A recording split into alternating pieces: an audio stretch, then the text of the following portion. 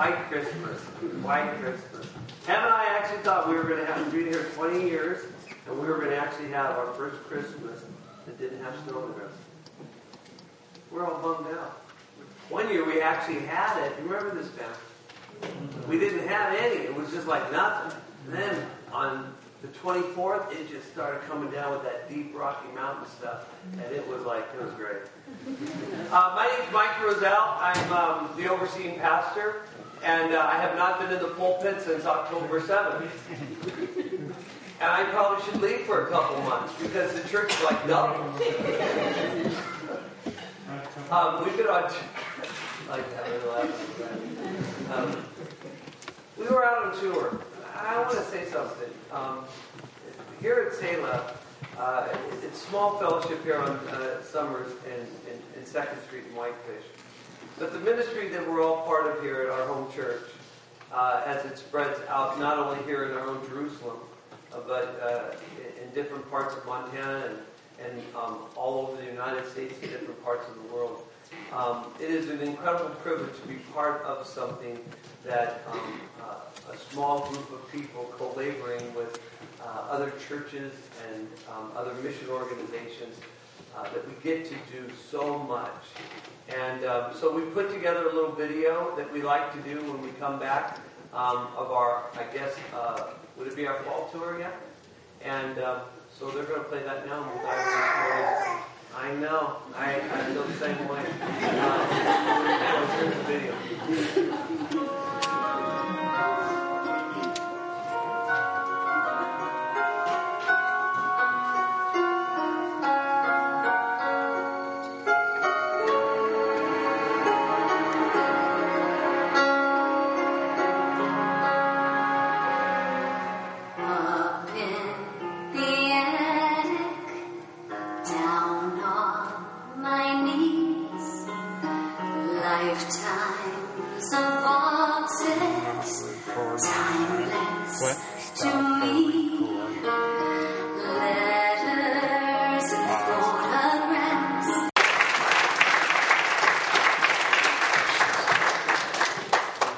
So this morning,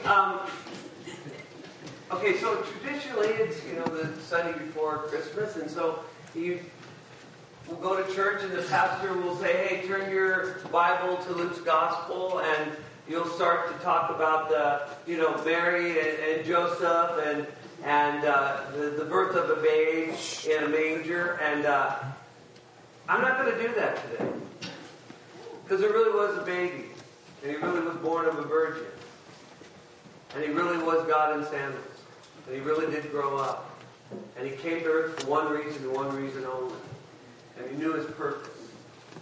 He knew his purpose was to not only be born, but to walk this earth. But his purpose, he was designed, created for one thing, and that was to die. He came to die. Being a potter, and my staff said, there's never going to be a time that you're not going to be able to bring a message that doesn't have some form of pottery and illustration. And you know what? I don't apologize for that. For this reason. The Bible talks about the potter and the clay relationship. God being the potter, man being the clay. And because I am a potter, I know the value of clay. It has absolutely none apart from the hands of the potter.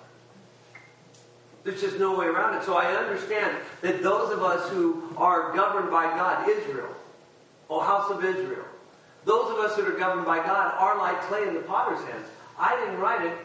The Bible wrote it. God wrote it through the prophet Jeremiah and throughout Isaiah and Paul. I got a little quick story, though, I want to tell you.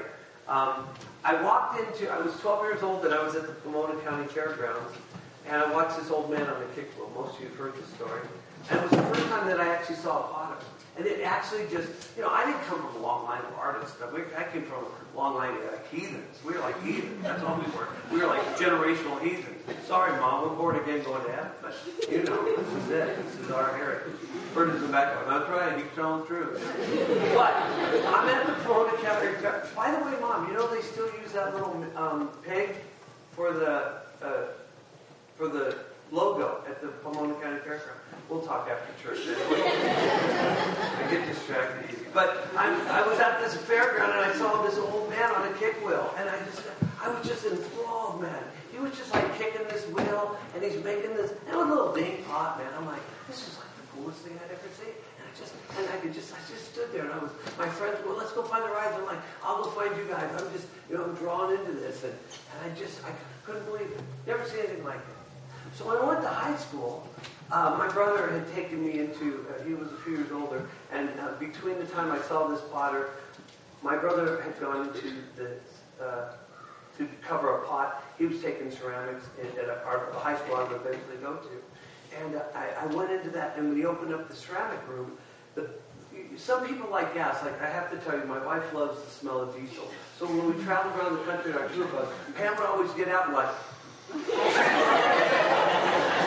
it always made me have a headache, but she's like, but my smell, I just dig dirt. I love that smell of like water and mud. It just makes my hair stand up. So when I went into this ceramic studio, not knowing what it was, ceramic studio, when they opened up the door, I walked into this room and it was like, oh, I was like, oh, the smell of dirt, right? So I knew when I went to high school that I was going to go take pottery. That was it. Now, again, I now can tell you today I was born, designed, created by God to be a potter. Now, Berta, when it came out of her womb, all this, she heard was, ah! But I was a potter, designed in my mom's womb. Now, when I met my teacher, I didn't know this. His name was Mr. Hilliard, and I went, and the moment I touched clay, I could make pots. And after the second semester, I smoked him. Like I was 10 times better than my professor or my teacher. And I literally was so embarrassed by telling you guys this story. I literally walked up to him and said, look, you're jealous of me. You will never, ever be as good as I am in the last 2 semesters, and you have your whole life. And he looked at me and said, you know what, Mike? You're one of the most gifted men I'd ever seen touch clay. It was a gift. And you're right, I probably will never, ever be able to make a pot like you. But there is something that I can do that you can't stop. And I said, what's that? You will never take ceramics at Los Altos High School. Get out of my class. I never took ceramics at high school. He kicked me out, rightfully so. And so I went and I learned. I found out about a place 7 miles away, and I rode my bike down to Hudson Adult School. And that's where I started taking ceramics. An interesting thing happened is, 25 years later, Clifford Hilliard came out and saw Pottersville Ministry. Clifford Hilliard gave his life to the Lord on his deathbed. And Clifford Hilliard wanted me to have one of his pots. This is a pot that my ceramic teacher gave me. The one guy was the foolish things of his womb. He wanted me to know. And his daughter called us and asked if I would want one of his pieces because he'd want me to have one. I wasn't able to go share it as memorial, so I stood in Africa on video throwing a pot in front of 700 African kids that we take care of in Uganda. And I got to share the passion and the love that I learned from this man in just 2 semesters. Because there's one thing that I can tell you about Cliff. He couldn't throw as well as I could. But he had a passion that was contagious. It wasn't about what you make. It's the passion that you have behind what you do. It's not what comes out. It's what goes in. And I want you to know that's what I learned. But I also want you to know that God is a God of reconciliation. And He reconciled me. Ironically, the other teacher that I had, he literally came out one morning 30 years later, and he too came forward and received Christ. The only 2 ceramic teachers I had. Why am I telling you this? Well, because 2,000 years ago, there was a baby and was born. And he was born of a virgin, Mary. And that's what we're celebrating this holiday season, the birth of Christ. God walked on earth. And along the way, in his journey, his last 3.5 years, he drew men to himself by asking, hey, you want to come and be fishermen of men? Hey. And he took 12 men with him. And over those years, they got to see more miracles. The Bible says, at the time, would fill the libraries of the world.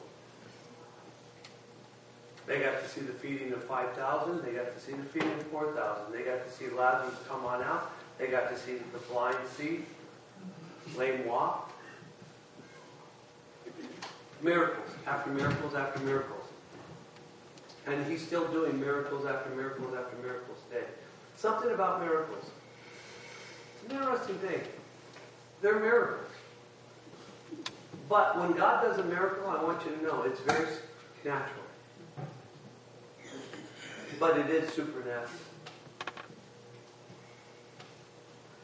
There's a miracle that's already happened in your life here today and don't even know it. The fact that I'm standing here with that woman, she's saying and I'm teaching, and we're still together is a miracle.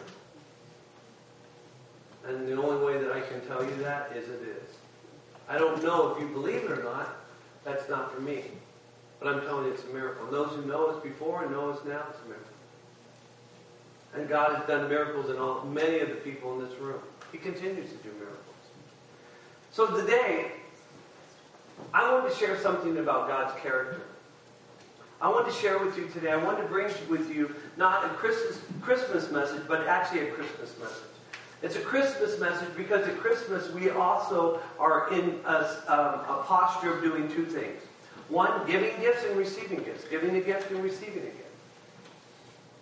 We don't give to receive, but we give and receive during this time of year. If you don't believe me, get down to Kalispell and just see the parking lot down there. Giving and receiving. For God so loved the world that he did what? He gave us something. He gave us his son. The son that was born of a virgin birth. For God so loved the world, he gave his only begotten Son, that whosoever would believe would not perish, but have everlasting life. Eternity is in his Son. And the one thing that I can tell you is Pam and I have been doing what you've watched a little bit up there. And it's been a lot of fun going back to California because our ministry started 20-some years ago with a caravan and some pots strapped to the top. And we'd show up at a church of a few hundred. Well, as that church started to grow, next time we'd come to California, we would have a truck and a trailer. Then the next time we would go, we would come with a van and a coach. Now, this is all over 13 years. And then we started bringing staff with us. And then the next thing you know, we started being part of a sponsorship program. Then the next time we'd come through, we'd have our own sponsorship program. Then the next time we come through, we'd have this school because the sponsorship program that we now have, we need to put some hands and feet because the pastors that we're doing it with need some help. So we have a school. We're in Montana. We get a property. We start training interns to go to school. Then the next time I show up and I go, hey, would you like some hamburgers? And now they're going, what? Okay, we get the pottery of the kids in the school. Now what? You're going to bring a what? I go, yeah, we're going to bring hamburgers. What's the hamburger for? I go, here's what the hamburgers are for. I get to hire the interns that already been on the schools to now come back and work where they can actually live in Montana, have some housing, and also be able to provide for them where they can put away money for a house, pay off some debt, get themselves a car, whatever it is, do some vocational training. However, we also get to come back to your church where you guys get to have the best hamburger you're ever going to have. And when you do, you have to understand that this burger has been sanctified by God. And as you eat it and live on it, you get to feed other kids. And I'm not going to tell you this. I don't think, even though there's 3,000 calories in it, that you're going to gain any weight. You might, but I'm not sure. So they go, Mike, we love to have it, but we don't understand the hamburger thing. So we come pulling in. Honestly, you guys, this last tour was so much fun. These people were watching Potter Children. We're going to, hey, by the way, sponsor day, get a hamburger. The lines for hamburgers, literally, were from here all the way down to the school. Now, why did I tell you all this? This was already planned and designed by God for all all of us to be doing what we're doing. All of us right here in Montana who stay here at ground zero and help us continue to do what we're doing. This was all planned out. What is God's character? Well, I didn't really know exactly where I was going to go. And honestly, this was the most amazing thing. I stuck my head into my wife's Bible study. It kills me because she has this incredible Bible study for her leadership women on Thursday night. And I want to go to it, but it's for women. So I kind of hover out around outside the room and just kind of like, I hope they invite me in. You know? So at the very end, I get invited in. You know, you guys laugh, you think it's funny, but honestly, the girls are there going, no, you really don't. We are going to dive into God's Word this morning. But she said something, and it hit me, and I knew exactly where I was going to go. She was telling the girls that Pam and I, when we got married, our first church that we attended together, she rededicated her life 4 nights after we got married. And for those you know and have seen the ministry, we'd only known each other 3 weeks. She went back to church for the first time in 7 years, and in her own words, because she married Satan and she needed to get some answers. So I kind of shoved Pam back to church, but she walked in a church called Calvary Chapel, Costa Mesa, where the founding pastor of Calvary Chapel, Chuck Smith, planted Calvary Chapel, or that's where Calvary Chapel started, during the Jesus movement. And she met Pastor Chuck, and she really didn't know him, but they developed an incredible relationship. And I think it all started that night because he saw a broken woman, completely and absolutely just laid out, that she had backslidden so far away from the Lord, and she ended up marrying a man who did not have the same conviction. She's an unbeliever. And so in all of that, we started attending Calvary Chapel. And Pastor Chuck ends every service, and this is where I want to go today if you have your Bible. Turn to Numbers 6:22. This is the character of God. This is God speaking to Moses of what he wants to do, and he wants Moses to say at the end of every teaching, every time that they gather together. Generally it was 1 time a day, but sometimes multiple times a day. And this is what the Lord is speaking to Moses. Now let me tell you that in the book of Numbers, throughout the whole book, it's one of my favorite books. And I'll tell you why. Again, these are Israelites. This is God's chosen people. I want you to know that the word Israel means governed or ruled by God. So God is speaking to those who are governed and ruled by Him. And in the book of Numbers, they're all wandering. This is what the book of Numbers is. They're just wandering. They're wandering. And I honestly, after Pam rededicated her life that night, I was in church 2-3 times a week, but in my heart I was wandering. I was in church, but I was wandering. I always loved this book because I was a wanderer. And then I went to Calvary Chapel, Fort Lauderdale when we moved there, and all of a sudden we're going to the church, and I look at this guy, and he's got a hat, and I go, God, that guy looks familiar. And it turns out to be Dion. I'm a wanderer. I run around. Remember Dion?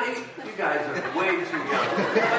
For those of us, James, come on, help me on that. You remember that song, right? Okay, right. Well, I'm going to Dion. And now he's an old cat now, and he's going, but I love that song. I'm a wanderer. Then I find out in the book of Numbers, this is what they're doing. They're wanderers. Wandering. And God brought him to a place.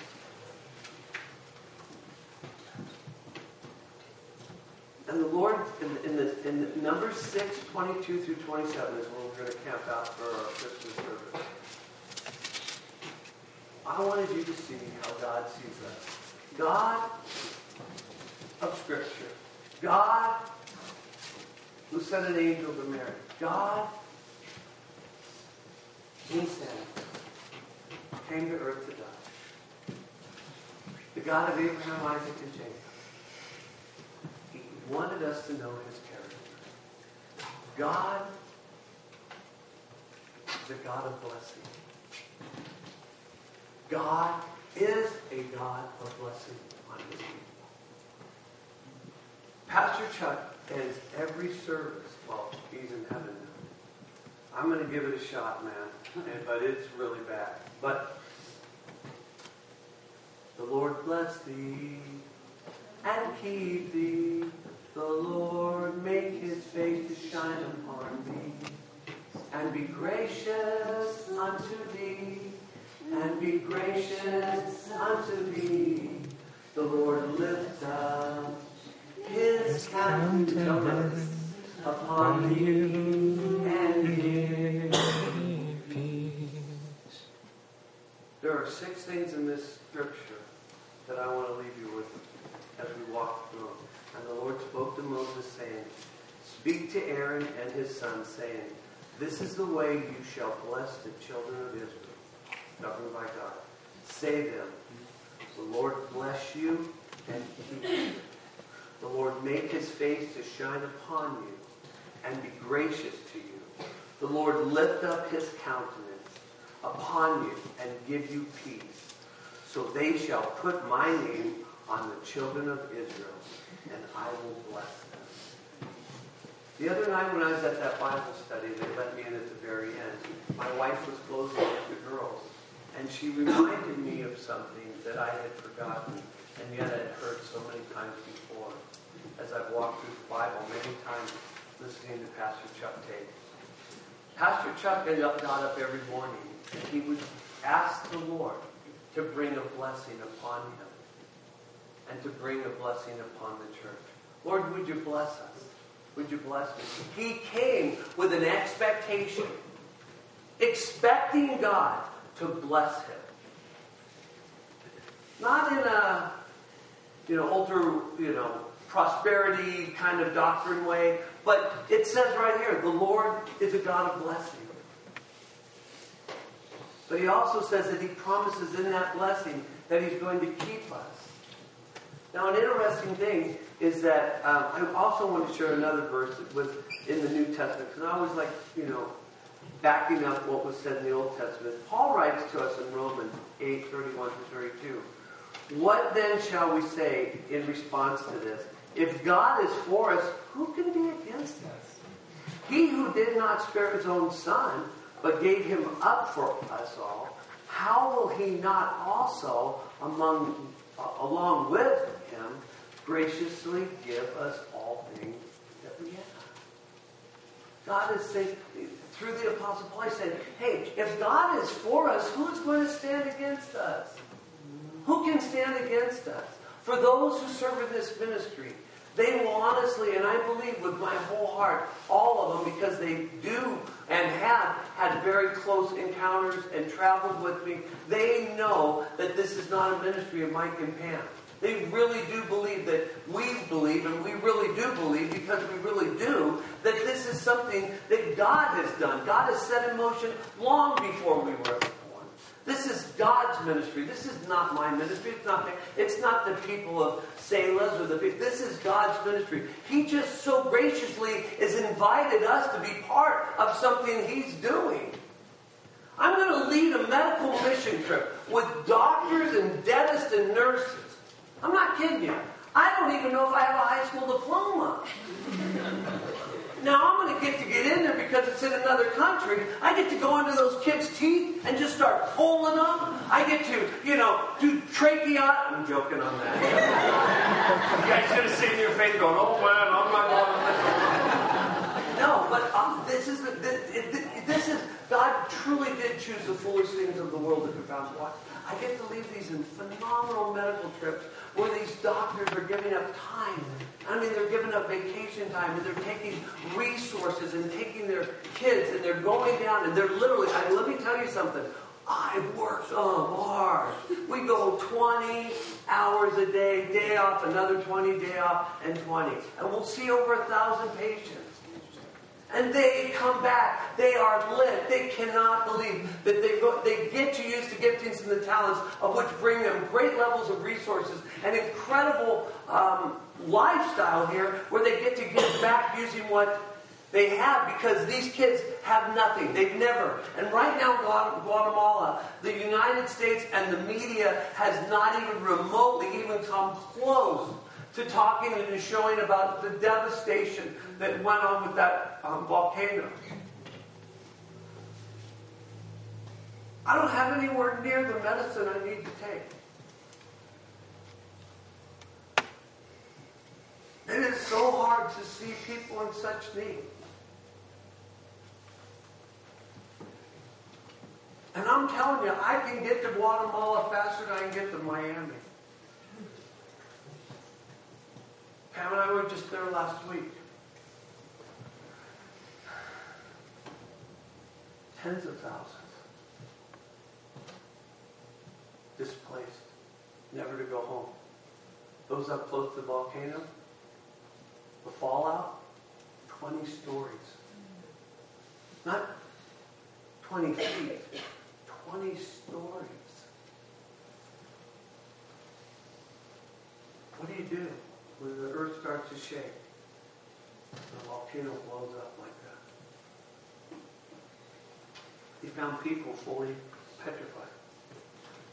Not petrified. That's it? Yeah, I thought I was like, oh, we're scared. No. They were like petrified? Yeah, okay. I told you guys, you're going to want me to go away for another 8 weeks.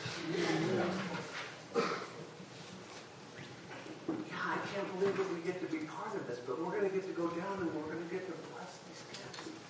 And then, by the way, when you're blessing the kids, you should see how it blesses their parents. Their parents just sit back and they can't believe that these Americans are coming down with hands and feet and resources without any thought of exhaustion. I mean, these doctors, I got to pull them off the field. I got to tell Dr. Dan, and these are all Flathead Valley doctors, men and nurses. These guys are signing up. I have to say, you guys, they won't stop. They won't stop. One of the most amazing communities to live in and to work with and to serve with the doctors and dentists and the professional people in the medical profession in the Flathead Valley. It is an honor and a privilege that I get to stay here tonight and say, this is my 7th medical trip with them. You know how that all started? I told Dan that I got healed from a herniated disc. That he diagnosed that I had to have an operation. And a little Guatemalan man prayed for me. And Pam and I came back. I said, Dan, I'm fully healed. Look at my back. You go, oh, hold on. I go, no, I am. And if I am, you're going to take a medical trip. Took an MRI, put it up on the screen. The herniated disc, completely gone. You're looking at the other one. And he honored his commitment. An hour a year, he just called up, we're doing another trip. He loves it. Takes his kids. I think his son was going to be a national baker. Went on one trip. Came home, changed his degree. He's going to be a doctor. Why? He got to experience what it was to go on the mission field to help people who don't and have never seen a doctor. See, we take a lot for granted. But God has got a blessing.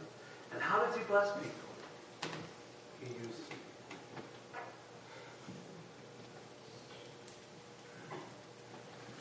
We have a personal relationship with God, but make no mistake about it, God uses people. I could never walk in the shoes of which I walk in today unless I spent 7 years being discipled and trained by people. I am forever grateful. I am forever grateful to the men and women that God put in Pam's in my life, that spoke into our lives, walked us through some very difficult things, and put some serious challenges on the table. And let me say this to you, most of them I didn't like to hear. Why? Well, when you don't want to hear something, you're able to, like Paul says, you can reason away the fact that what they're saying to you, maybe you don't want to believe it or hear it, so you don't receive it. In these particular cases, the people that God had placed in my life, they had earned the right to do that as far as I was concerned because they had loved us. And they poured into us. But God is a God of blessing, but He uses people to bless others. And again, I have to tell you, I took a lot of hit on this last tour. I literally stood on stage and pastors took me aside, and my staff that's here today that was on tour, I got to stay from the stage and listen. This particular tour happened to be a tour in California where we have multiple of our churches are very large churches. And I got to tell them how much I love and I believe in the millennial generation, and that God has called Pam and I to sacrificially live for them.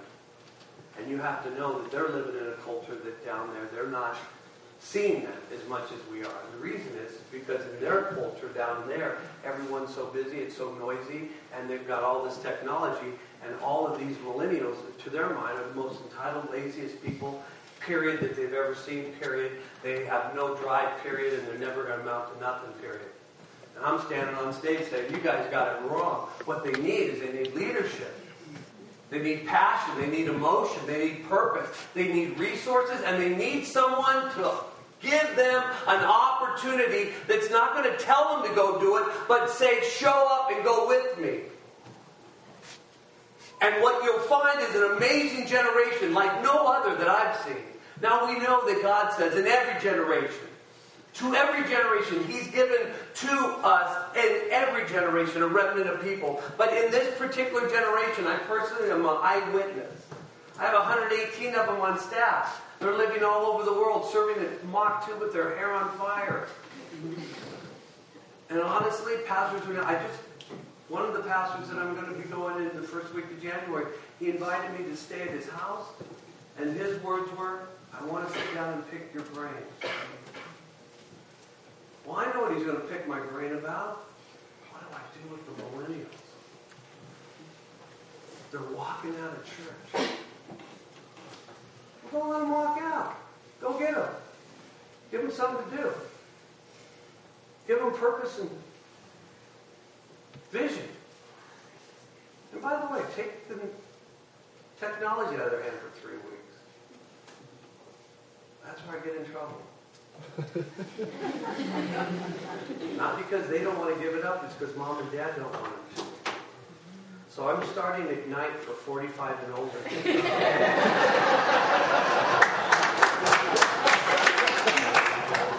Wow, I think I can have that was a millennial slap.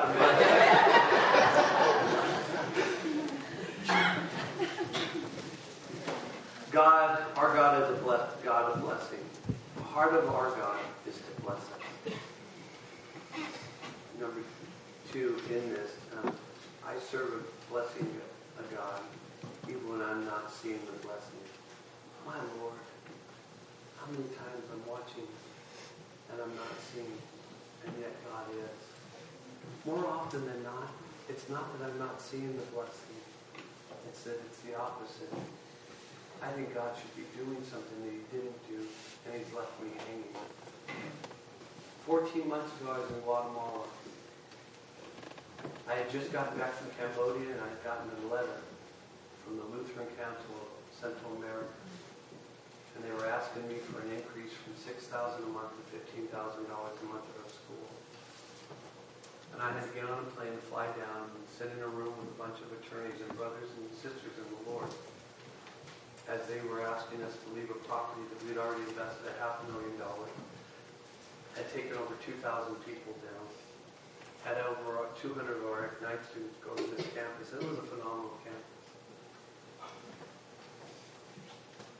But there was a clause in the contract that was just an oversight.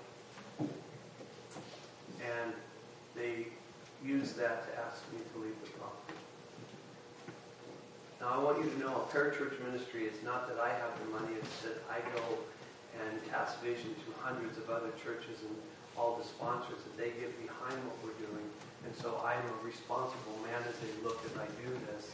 I now have to go back to the people that made this investment, and I'm going to tell you they turned this property from something of nothing into something of complete and absolute beauty in Antigua, Guatemala, and now I'm being asked to leave, and I have to go tell the people that made the investment. So you need to know me and Jesus are having a conversation in Guatemala. Lord, really? Really? Seriously? God blessing? Doesn't feel like a blessing. Lord, we've been faithful in everything You've asked us to do. I know you're in this. I know you're in it. What would you have me do? And I got a group of guys over here saying, let's raise a boatload of money and let's go to court. And I didn't have a peace about it. And as I sat with the board and I sat with men that I seek counsel from, we released the Lutherans. And we just was out in 30 days and we rented 2 little places and we still went on with our work down there. We brought the school up here and some of the students are here and we crammed them into a property and honestly, septic was overflowing, water didn't work, it was in the dead of winter, and they all were class down in the basement. And I'm like, Lord, this is not what we have worked the last 15 years for. What are you doing? What are you doing? God bless you? Lord, I know you're faithful. And Ham went and did a book signing and says, hey, look, I met this lady. She wants you to come out and take a look at a piece of property. We went out and looked at a piece of property, and this couple found themselves in a place, in a position that they really wanted to move on in life. It was becoming too much of a work for them, and her husband had just been diagnosed with cancer and had been in and out of the mud man and had seen the kids and saw that there was an army of people up there. Longer story short, they actually offered to sell us this piece of property. It was much more than we ever needed or dreamt being possible. When I was sitting there at the signing, the Lord looked at me and goes, if you were down in Guatemala and I gave you this envelope and I showed you can have this property as Whitefish Equestrian Center or this lease property for the next 13 years and then they're going to take it from me anyway, or you can own this one, which one would you have taken?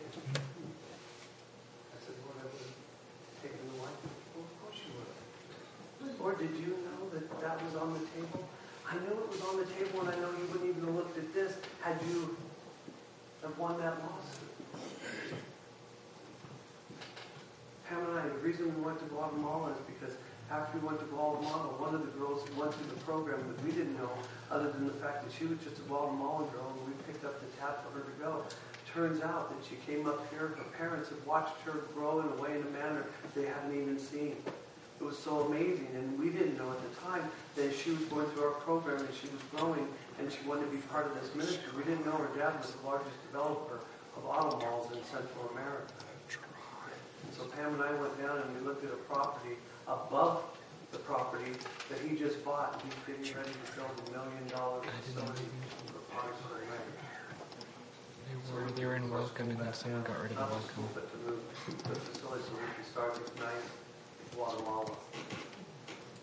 So here's what happens in 14 months. I lose the property and I'm wrestling with God. God blessing? Really? Yeah, really? God's what I'm in. Now, listen up. This is not the property. This is not about property. This is about what God is about. And sometimes when he says he'll keep you, he doesn't keep us from trials. He doesn't keep us from hurts and pains, diseases. Listen, up in Montana, if it's a bad winter like we had, my neighbors that don't know the Lord and those of Pam and I, look at our snow falls off our house and breaks our fence just like it does theirs. It's in the times and the trials the Lord says, look, I'm not going to keep you from it. I'm just going to see you through it. This word keep means literally through it. I'll be with you while you walk through this. David said, though I walk through the valley of the shadow of death. He's not going to hold us from the trials, but he will walk us through it. And on the other end, here's what I'm going to say, is a blessing. Beyond measure. No eye seen, no ears heard. We face unique trials as believers. Persecution, isolation, rejection from our own brothers and sisters. That's the one thing as I travel around the world. There are incredible moves of God in different parts of the world. And yet, we in this country, I got to tell you, it's not a criticism, it's just concern that comes from pastors that I meet in different parts of the world. They literally actually say, do you guys not know that the rest of the world gets CNN and Fox? You guys are divided as a country. And it's bringing great concern because the United States of America has been the one anchor that we could rely on, the missionaries and the support and the hands and the feet. The generosity of the church in America, and the Church of America is following their leaders. And it's divided. By the way, the 7 things that God hates is, haughty eyes, a lying tongue, divisive behavior, bringing division amongst each other. We need a supernatural encouragement from God. I literally, my staff, I'm so glad I did this study.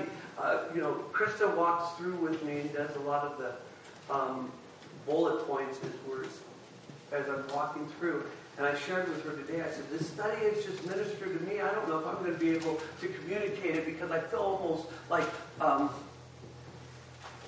schizophrenic. Because as I'm sharing, God's going, are you listening to this, Mike? I go, I know I am. This is like the whole time up.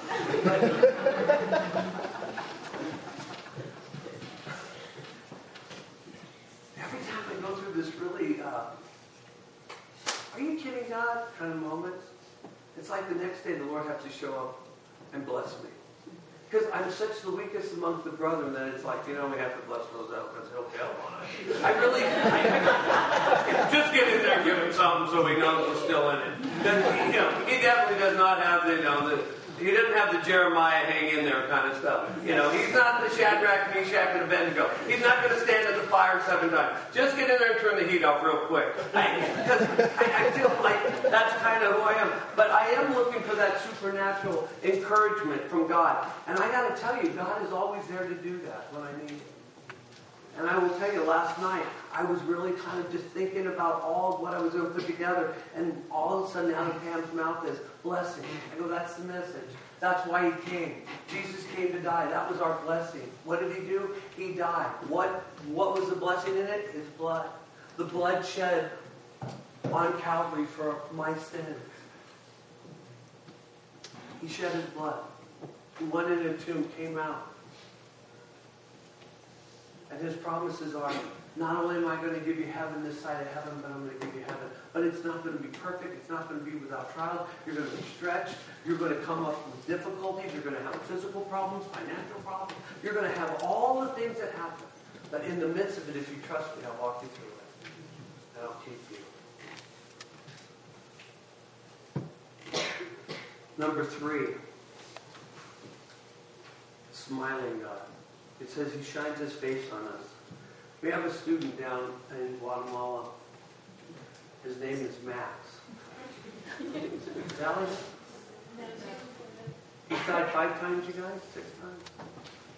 On the table? He's a legend in Africa. He has something in his heart. Honestly, I didn't know what it was when we signed him up to go. I go, hey, by the way, Max he's had 14 operations. His heart was bad when he was a little baby. And so I was going to keep him in Guatemala, bring him in Montana, and he goes, I don't feel like I go to Africa. I said, well, Max, what about your thing in your heart? He goes, oh, I just have to plug it in every night. I'm like, Max, we got surges of energy, electricity down there. Sometimes electricity goes out for days. I mean, how are you going to plug that thing? What do you just like have a plug? And he's like, do you think I plug in my heart to a wall? When you plug it in, he goes, no, a monitor so the doctors back in the States can watch my heart. Oh, okay, well, that's fine. But I got to tell you got to meet Max. Pam met Max for the very first time. Max is one of the happiest guys you'd ever meet.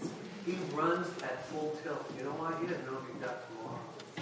And when you make Max laugh, seriously, he falls on the ground and he starts convulsing. And his face is just like, and I was thinking, and this is God's shining face on Max. Because you just look at him and he just has no fear of nothing because he's confronted with it every moment of every day that he's ever lived.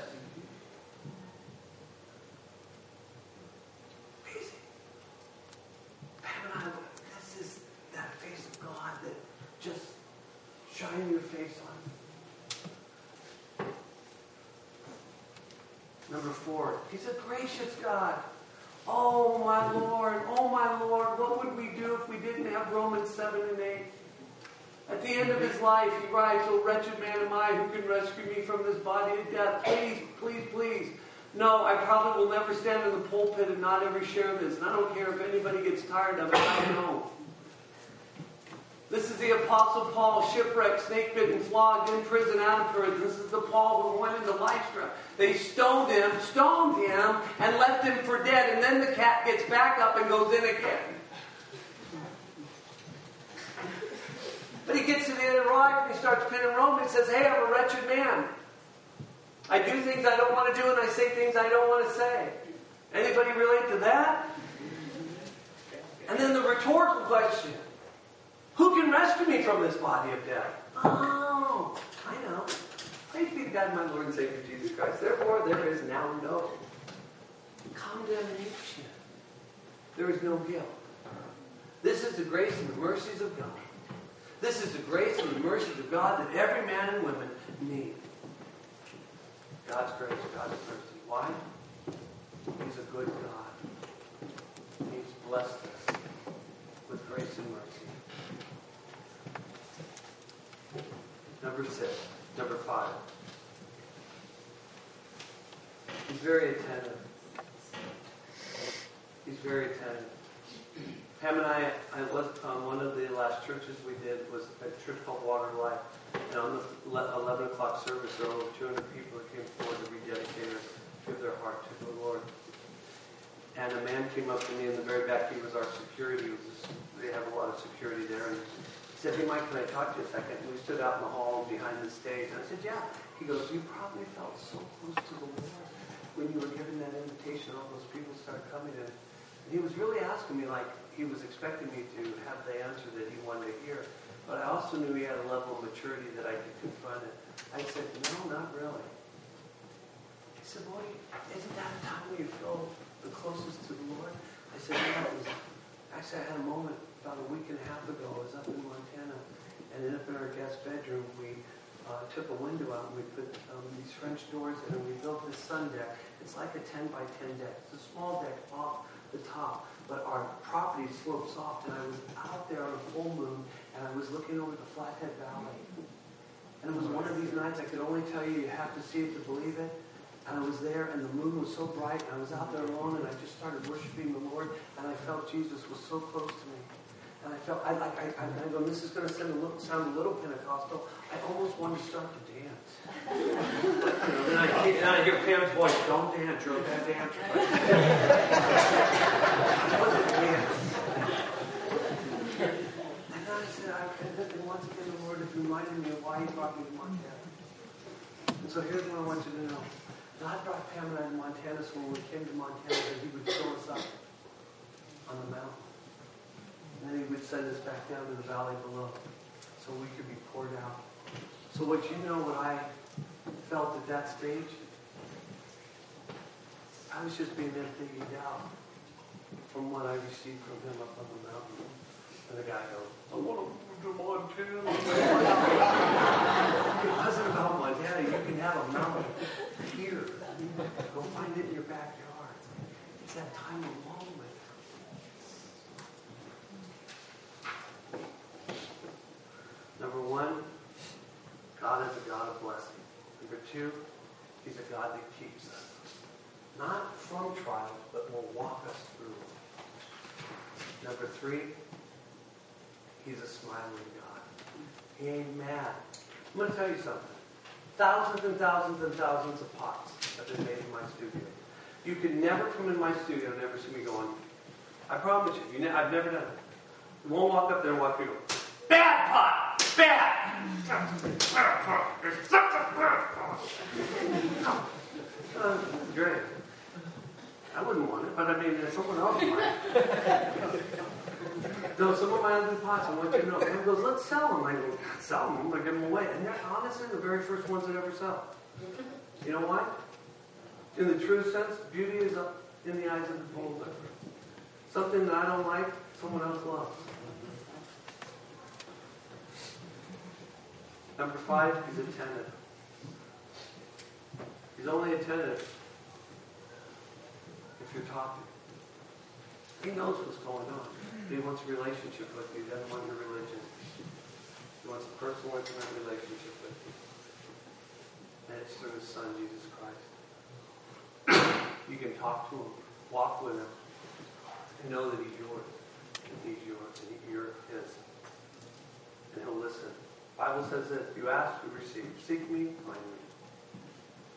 As I look back over that last 14 months, and in the despair of losing the school, and to see what God's done over 2018, and remember, gang, that we started 2017 with a verse that said, exceedingly and abundantly beyond anything that we can hope for. Just this last year, the way and the manner of which we were able to acquire some of the things we get to acquire, to do what we get to do, at the capacity of which God is getting ready to do it, I can't even describe it to you. It doesn't make any sense. I literally tried to buy the house next door to my office for $290,000. They accepted the offer, but they needed a lot of work in it, so I turned it down, and 6 weeks later it didn't sell. And the guy asked me if I would give him 3.5 acres, or 3.5 feet, so he could build an apartment. He was, because the lot's too small. And I was just joking with the realtor. I said, yeah, I'll give you 3.5 feet. What, do you just need that for like a property line adjustment? He goes, yeah. He said, you'd give us 3.5 feet? And I said, yeah. As soon as you sell me the house for $230,000. And he started laughing. I walked in the house, and all of a sudden he goes, I got Kevin on the phone. He'll sell to you if you can close in 7 days. I said, I can close in 5 minutes. I went in the room and called my friend and said, hey, I can buy the office next door. The guy wired me a check and I bought it. Why? We need more space, right? I got people sitting on the floor. Now, God didn't want me to... And do you see what I mean? I'm over here wrestling with God, and all of a sudden I got this other property that school. We're going to have mission teams coming up to Montana. They're already calling. We're going to build out that property, and we're going to have an incredible horse ministry. And then the greatest desire of our lives were to really do some form of school that had to do with the arts. We believe that the arts speak to people. And so now we have a gallery collaborating with, this 57 boutique and friends of ours. And God just keeps opening up and blessing. And yes, it doesn't come without its trials. It doesn't come without all of those things. But God is a God of giving. And you know what? In that time of giving, He says is the reasonable thing for us is to be able to give back as He gives us to give back to others who don't have. That's what it is. It's just this flowing of giving. And we're able to do it. And again, I'm attentive to God. And I talk to Him. And sometimes I don't get the answer that I want, but I get the answer that I need. That's like a Stone song, isn't it? You don't always get what you want, but you get. Well, maybe that's not. It's true. Well, Mick's not right, but I mean, God, when He speaks to me. Pam, you can correct me on that one later. He's Emmanuel. I want to leave you with this, God with us. And He's a God of peace.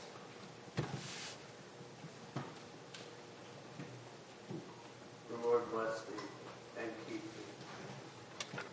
The Lord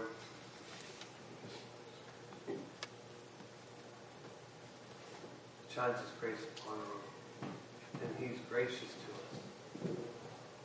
When I was in Israel, when you come and go, everyone, when you greet, they say shalom. When you leave, they say shalom. Peace. Peace. Peace. Peace. Jesus was born of a virgin birth. He walked on earth. And He discipled 12. And in the last chapter of Matthew, His command to all of us is to go in all the world and make disciples. Make more of them. Make me known, teach people about me. It's something He has commanded all of us to do or be part of, pouring into others. But He did come as a gift. And that gift from God that came to us was the one gift that was going to cost God everything. see, the gift that He gave us was the most expensive gift that any one of us will ever receive, because there was only one that could give it, and that was God. God gave His only Son, and the price was high. And in that price, we were bought with a price. It was the blood of Christ. I got a real treat for you guys today. My wife developed and has had an amazing relationship with Pastor Chuck Smith at Calvary Chapel. 1,600 churches around the world today. And for those of you who know Pastor Don, who's up there once a month, he is the chairman of the board.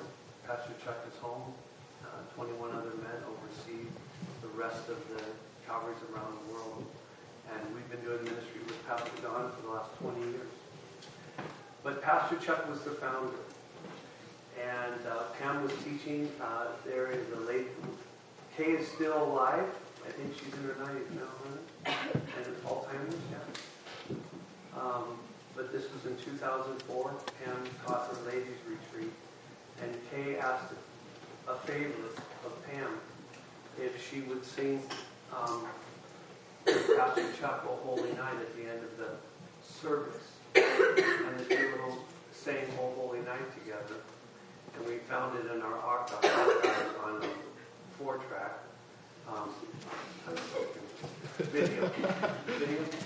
And but when they burned it, is this why it happened, or our videos just bad? Okay. They told me to say something, I don't know. It's good, but it's not what it's supposed to be. The color is off because the projector is. I told them, let's just tell them it's green because we chose that color for Christmas.